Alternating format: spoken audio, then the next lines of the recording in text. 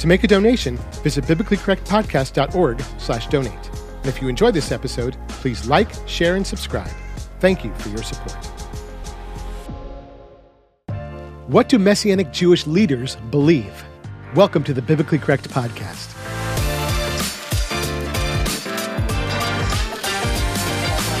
Shalom, y'all. This is the Biblically Correct Podcast, teaching biblical correctness in a biblically incorrect world. My name is Kevin Jeffrey. I'm a Jewish follower of the Messiah Yeshua, Jesus, and I love teaching the Scriptures. Would it concern you to know that your pastor or rabbi or congregational leader holds heretical beliefs? Well, I was astonished that some of them actually admitted to me that they did in the 2020 Messianic Leaders Survey I conducted through MJMI. But the good news is, the vast majority of Messianic Jewish congregational leaders in America hold firmly to the core tenets of our faith. And yet, their views on Torah, Israel, and other doctrines are far from identical. Today, I want to give you a little insight into the minds of Messianic Jewish leaders by sharing with you just some of what I learned in the Messianic Leaders Survey. Let me start by giving you some brief background about the survey. Of the 259 Messianic Jewish congregations we could identify in the U.S. at the time, we were able to collect responses from 90 of their senior leaders, about 87% of whom are Jewish. The survey consisted of 145 questions covering areas such as the leader's religious upbringing, family life, the nature of their congregational ministry, and their ventures into Jewish evangelism, to name a few. The goal of the survey, which was conducted from late 2016 through mid-2018, was to identify current demographics as well as patterns and trends of practices and beliefs among American Messianic leaders and their congregations. While the majority of congregations in the U.S. are affiliated with either the IAMCS, the International Alliance of Messianic Congregations and Synagogues, or the UMJC, the Union of Messianic Jewish Congregations, we were also able to sample leaders from the UMJA, Tikkun, CTOMC, AMC, and leaders who are unaffiliated. More than 3/4 of the survey responses are from leaders affiliated with either the IAMCS or the UMJC, with IAMCS leaders being overrepresented in the survey, making up more than half of all the respondents. With Messianic leaders themselves being such a small group to begin with, along with the moderate sample size, the survey results have a statistically valid 90% confidence, but with a 7% margin of error. Now, I've been in the Messianic Jewish movement for over 25 years, and I've dedicated my life to this cause because I believe that Jewish people in the body of Messiah have an unrealized purpose that only Jewish people can fulfill. God chose Israel to be his peculiar people and the national agent for the reconciliation of the whole world to their Creator. In Acts 13:47, Paul quotes Isaiah 49:6 to make this very point. For so has Adonai commanded us, it is too slight a thing that you are to me for a servant to raise up the tribes of Jacob and to bring back the preserved ones of Israel. And I have given you for a light of the Gentiles to be my salvation to the end of the earth. So the job of the Messianic Jew begins with the salvation of the Jewish people, but ultimately it's to be a light of salvation to the entire world. And the fulfillment of that purpose and calling is made possible only in our acceptance of the Messiah Yeshua, whose light it is that we as Messianic Jews uniquely shine. So my reason for conducting this survey then was to determine where we might be as a movement along the path toward fulfilling this call. Based on my understanding of the Scriptures, I feel pretty confident in what I think our movement should be, what it should be about, and what we should be doing. But did other leaders feel the same way? Are we all pulling toward the same goal? Are we all perfectly united in the same mind and the same judgment, as Paul says in 1 Corinthians 1:10? And that's why the largest portion of the survey focused on theology and beliefs. Do leaders of the American Messianic Jewish movement believe the same things? What is the foundation of our ministries and objectives? So I've selected just a handful of what I think are some of the more relevant and intriguing survey results to share with you so that you can get a feel for what Messianic Jewish leaders tend to believe and where the movement might be fulfilling the Word of God or not. So let's start with that topic. The survey asked the leaders to respond to theological statements on a 5-point scale ranging from strongly agree to strongly disagree. And the first set of statements we made were designed to assess their views on Scripture. The first statement was, Scripture, from Genesis to Revelation, is the solely sufficient and supreme guide for all faith and practice in the Messiah. And the results were extremely positive, as hoped. The large majority, 91% of leaders, agreed or strongly agreed that the Scriptures are solely sufficient and supreme. Unfortunately, 5% of the leaders actually disagreed or strongly disagreed with that statement, and the rest had no opinion. For me, that there isn't unanimous agreement on this point is troubling. This is the foundational question from which all other answers flow. So while it's heartening that the overwhelming majority share this starting point where the Scriptures are concerned, nearly 1 in 10 don't. Next, the leaders were asked to respond to this statement about the authority of Scripture. Scripture is our highest written authority, for example, higher than tradition, Talmud, science, etc. And again, the leaders overwhelmingly agreed. This time, a whopping 97% either agreed or strongly agreed that Scripture is the highest written authority, while about 2% disagreed. So this says to me, based on these last two questions, that a small percentage of leaders, about 6%, while they believe that Scripture is the highest written authority, they also disagree that Scripture alone can guide our faith and practice in Messiah. That's an interesting result because I think it foreshadows the responses from another question we'll see in a minute, as well as call into question some leaders' stated conviction about the sufficiency of Scripture. Perhaps it's not as strong as they think. And that 2% who disagreed also makes me wonder what written authority they consider higher than Scripture. The next statement about Scripture that the leaders were asked to respond to was this: all Scripture is God-breathed, without error, and absolutely trustworthy in the original manuscripts. And again, we got a very similar result as with the previous questions. 96% of leaders either agreed or strongly agreed that the Scriptures are without error and therefore fully trustworthy. The anomalies here, of course, are the leaders who apparently don't find Scripture fully trustworthy, which is a disturbing trait to find in a Bible teacher. But setting these small minorities aside, the fact that there's such overwhelming agreement on these three fundamental beliefs about the Bible ought to be encouraging to us that a solid foundation is there, even if it isn't always worked out in practice. And that brings us to the last statement about Scripture that the leaders were asked to respond to, which was this: our understanding of Scripture can be informed by Judaism, Talmud, etc. And though I expected these results, it doesn't make them any less paradoxical, if not disappointing, because 79%, almost 4 in 5 leaders, either agreed or strongly agreed that the Word of God can be informed by Judaism.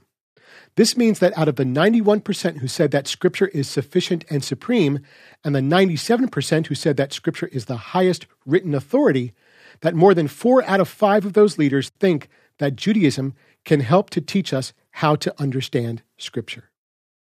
I find this contradictory because if we hold to a high view of Scripture, then how can a non-Messianic Judaism inform us about the truth of God's Word? It can't teach us about Yeshua because Judaism's concept of Messiah doesn't resemble what the Word says. And it can't teach us about Torah because Judaism's Torah is shrouded and protected by the oral law, which Judaism says is as authoritative as Scripture. How do you square that circle? Now, obviously, most leaders have reached a different conclusion on this than I have. For example, they may cite the similarity between some of the things Yeshua taught and certain things found in the Talmud. But what does it mean if we then conclude that Yeshua was teaching or influenced by oral tradition, which he often railed against? Is it supposed to mean that Messianic Judaism is actually nothing more than that, just a Judaism that happens to be Messianic? Or does it mean that God inspired the writing of the Talmud, just like he breathed the words of Scripture? If so, where does such a belief leave the authority of the Bible, not to mention the authority and messiahship of Yeshua? But whatever arguments one might make for looking to post-temple rabbinic Judaism for answers, and as usual, I say none of this to disparage Judaism, but rather to elevate Scripture, the fact of the matter is that Judaism is only accepted as an informative voice for Messianic Jewish theology because it's Jewish, because these are our ancestors, our people.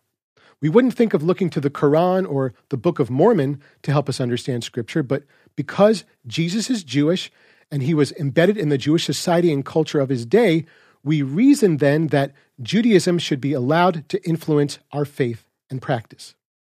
But Judaism and the Jewish faith as taught to us in the Scriptures aren't the same thing. Based on the Scriptures, I don't see Yeshua or Paul or any of the other New Testament writers supporting the idea of embracing the teachings of Judaism. Paul even talked in Galatians 1 about his advancement in Judaism, about being zealous for the traditions of the fathers in the past tense. So the belief that Judaism or any other religious system can inform our understanding of Scripture is of big concern for me. Next up is a sampling from the General Theology section, in which we ask the leaders to agree or disagree with different theological concepts. And the first one we asked them about was the doctrine of the Trinity or triunity of God. And almost 80% either agreed or strongly agreed with it. This high level of agreement comes as no surprise, given that this is a foundational doctrine of Christianity. However, the reasons for disagreement among the remaining 20% isn't necessarily cause for alarm.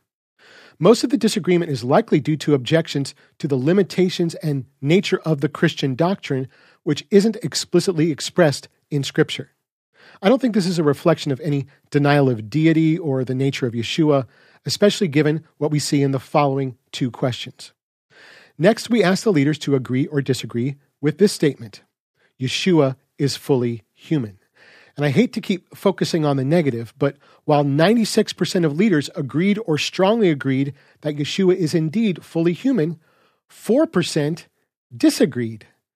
This is one of the shockers of the survey, along with the results of the next question, where we asked them to agree with the statement, Yeshua is fully God. And here, 98% agreed or strongly agreed that Yeshua is fully God. 2% disagreed.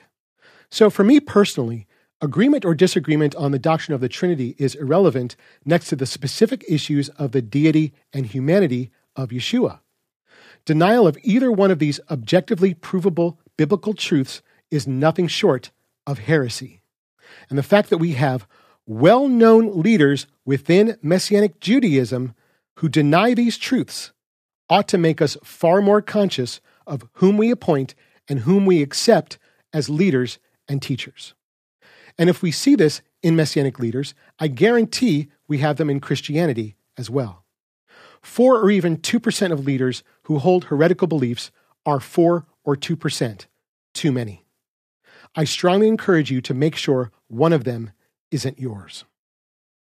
And speaking of denying biblical truth, the survey uncovered some more when we asked the leaders to agree that there is a literal hell where sinners live in eternal torment. And while the large majority of 83% either agree or strongly agree that there is a literal hell, nearly a fifth of leaders disagreed, strongly disagreed, or had no opinion.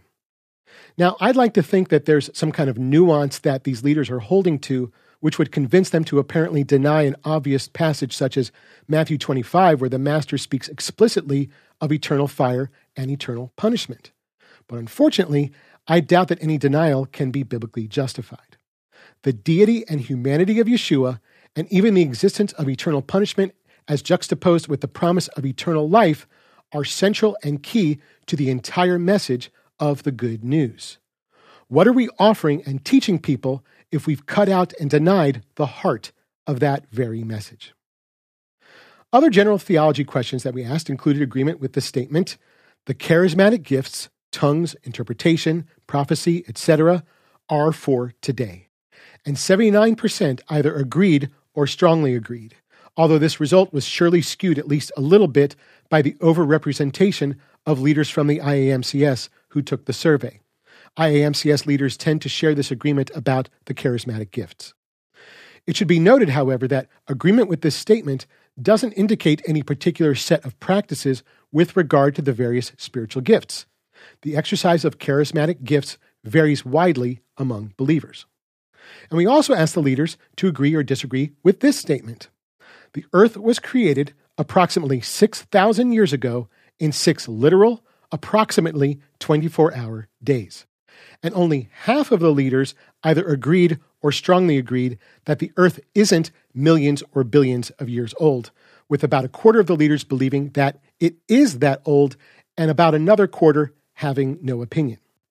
This question was included to determine how literally leaders take the plain sense of Scripture, or whether they tend to interpret the Bible according to their own reasoning. Now, aside from questions about the authority of Scripture and general theological questions, much of what the survey focused on were areas of Messianic Jewish culture and theology. For example, we asked the leaders to agree or disagree with this statement: Jewish believers are obligated to keep Torah. And here's where we start to see more diversity of opinion. While 64%, nearly 2/3, either agreed or strongly agreed that Jewish believers are obligated to keep Torah, the strength of agreement wasn't as strong as we saw with the earlier questions. Only 30% strongly agreed with the statement. On the other side of the issue, more than 1/3 of the leaders either disagreed, strongly disagreed, or had no opinion. This spread easily explains how Messianic Jewish congregations can be so diverse in their relationship with the Torah.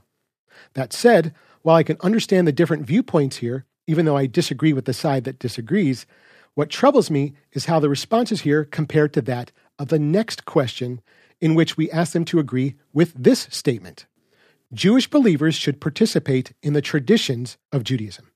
Now, again, I'm not wholesale against the keeping of Jewish traditions, even though I strongly believe that it can't be at the expense of Scripture. But look at the responses to this question. 75% of leaders either agreed or strongly agreed that Jewish believers should participate in the traditions of Judaism. That's 11 points higher than those who think Jewish believers are obligated to keep Torah. Torah is Scripture. So these responses seem upside down to me. Now, I get that people tend to conflate Torah keeping with tradition keeping, but our obligation and dedication should be to the Scriptures, not man-made traditions, even Jewish ones. Jewish tradition is and has been subject to change, but God's Torah will always be the same until heaven and earth pass away. One question where we saw a very even distribution among the responses was when we asked them to agree or disagree with this statement: It is important to recognize and maintain ethnic distinctions between Jew and Gentile in the Messianic congregation or community. While almost 15% had no opinion, the agreement and disagreement was virtually split well within the margin of error. The importance or relevance of ethnic distinctions in a Messianic congregation is a vital issue that leaders need to come to terms with. Is it a Messianic Jewish congregation that also includes Gentile believers? Or is it a Messianic community designed for both Jews and Gentiles? A one new man community, as it were? Or is it some other animal? One isn't necessarily more biblically correct than the other because we're talking about modern congregations here, not spiritual equality in Messiah. But it does speak to the mission and purpose of that congregation, and whether or not it's being considered Messianic Jewish requires the actual presence or distinction of Messianic Jews. So where Messianic Jewish culture and theology is concerned, the survey yielded a lot more diversity of opinion among the leaders. And those viewpoints are evident in the prominent expression and practices within their congregations. And finally, the last portion of the survey I'd like to share with you today asked the leaders to define different terms related to Messianic Jewish theology. We first asked the leaders to define Israel, and we offered them a few options. They could also enter their own definitions. And unfortunately, only 31% of the leaders came up with the biblically compatible answer that Israel is all Jewish people everywhere. The second most popular answer at 18% was a country in the Middle East, the homeland of the Jewish people. It's a common misnomer to call the land of Israel, Israel. And after that, at 11%, was the answer that's behind a lot of confusion in the movement, that Israel is all Jewish people plus Gentile believers. The answer to the question of what or who is Israel is central not only to the identity of the Messianic Jewish movement, but the entire body of Messiah and the world. Even Christianity has a problem with this question, since Christians often see themselves as having replaced Israel as God's people. Surely that theology has influenced even the way some Messianics understand Israel. But Israel is unique among all the nations, and if we're in confusion or disagreement over something as fundamental as who is Israel, then Israel will be unable to function and fulfill her purpose to the world. We then asked the leaders to define the term Messianic Jew, and again offered them some suggestions. The most popular answer at 43% was any Yeshua believer of Jewish descent, regardless of cultural expression or congregational or church affiliation. Behind that, at 27%, was the response, Yeshua believers of Jewish descent that practice a Messianic form of Judaism. So again, while there's no biblical answer to this question, 20 or 30 years ago, this second answer probably would have been in the top spot, or perhaps even the next most popular response, Yeshua believers of Jewish descent that belong to a Messianic Jewish congregation. This evolving definition of Messianic Jews speaks to the declining emphasis on Jewish identity and lifestyle as factors for distinguishing between a believer who is simply of Jewish descent and a Jewish believer who practices a more Jewish form of the faith, as opposed to a Christian one. The diversity of responses to this question actually cut against the grain of the next one, because we then asked the leaders to define Messianic Judaism. And while there was no strong majority, the most popular answer at 24% was a sect or branch of or movement within Judaism. This was followed by a movement of Jewish Yeshua-believing congregations and groups, the unity of Jews and Gentiles in Messiah, and biblical Judaism at 19, 17, and 16% respectively, all within the margin of error. Now, whether Messianic Judaism is an appropriate name for our movement, or whether Messianic Jews should see themselves as being under the big tent of Judaism or Christianity, or neither or both, is an important discussion to have. But what I see here is a stunning lack of unity on our self-definition. If we're all part of the same movement, then what kind of movement do we have if we fail to agree on the most basic terms? And this brings us to our final definition, where we ask the leaders to define the primary purpose of Messianic Judaism.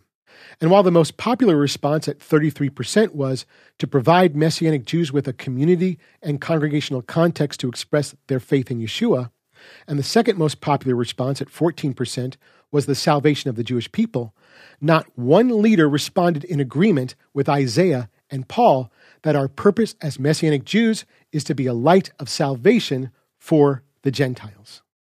No doubt the Messianic Jewish movement was born out of the camaraderie and realization that Jews could remain Jewish while believing in Jesus. And no doubt the early movement was fueled by a zeal to expand the new Messianic Jewish community and to save and to reach other Jewish people for Yeshua. I still share that deep desire. But neither of these important and necessary steps should have been the primary goal of our movement. We should have been thinking and acting and praying and planning with an eye toward reaching the nations, such that Messianic Jews would no longer be just a curious Hebraic oddity, but a humble, scripturally sound servant to all. So, while the leaders of the American Messianic Jewish Congregational Movement largely agree on many of the fundamentals of the faith, it's our lack of unity in beliefs, practice, and self-definition that keep us from collectively fulfilling the ancient purpose of our lives. The prophet Amos says, "Can two walk together if they have not first agreed to meet?" How can we hope to accomplish anything collectively as a movement if we're satisfied to labor alone, unmovable in our commitment to our own customized sets of practices and ideas? The Messianic Leaders Survey revealed both encouraging and troubling patterns in the Messianic Jewish movement. And it's up to each of us to decide if or how we're going to respond to those trends. So whether we're leaders or laity, let's stop permitting ourselves to mix the ideas of men with the perfection of God's Word. Let's determine to start moving together toward the same goal by agreeing to let Scripture be the uncompromised authority of our ancient and Jewish foundation. Thanks for joining me for this episode of the Biblically Correct Podcast. If you like this episode and want to see us make more, then we need your help. Visit our website at biblicallycorrectpodcast.org to support the work of Perfect Word Ministries and MJMI with your much-needed donations. Of course, don't forget to like, share, comment, subscribe, and ring the bell to receive notifications whenever a new episode is posted. If you have any questions about this teaching, or if there are any other topics you'd like to see me cover, leave me a comment or shoot me an email at kevin@perfectword.org. That's kevin@perfectword.org. Until next time, remember that every scripture is God-breathed and profitable for teaching, for refuting, for setting aright, for instruction that is in righteousness, so that the man of God may be fully equipped, having been completed for every good act. Shalom.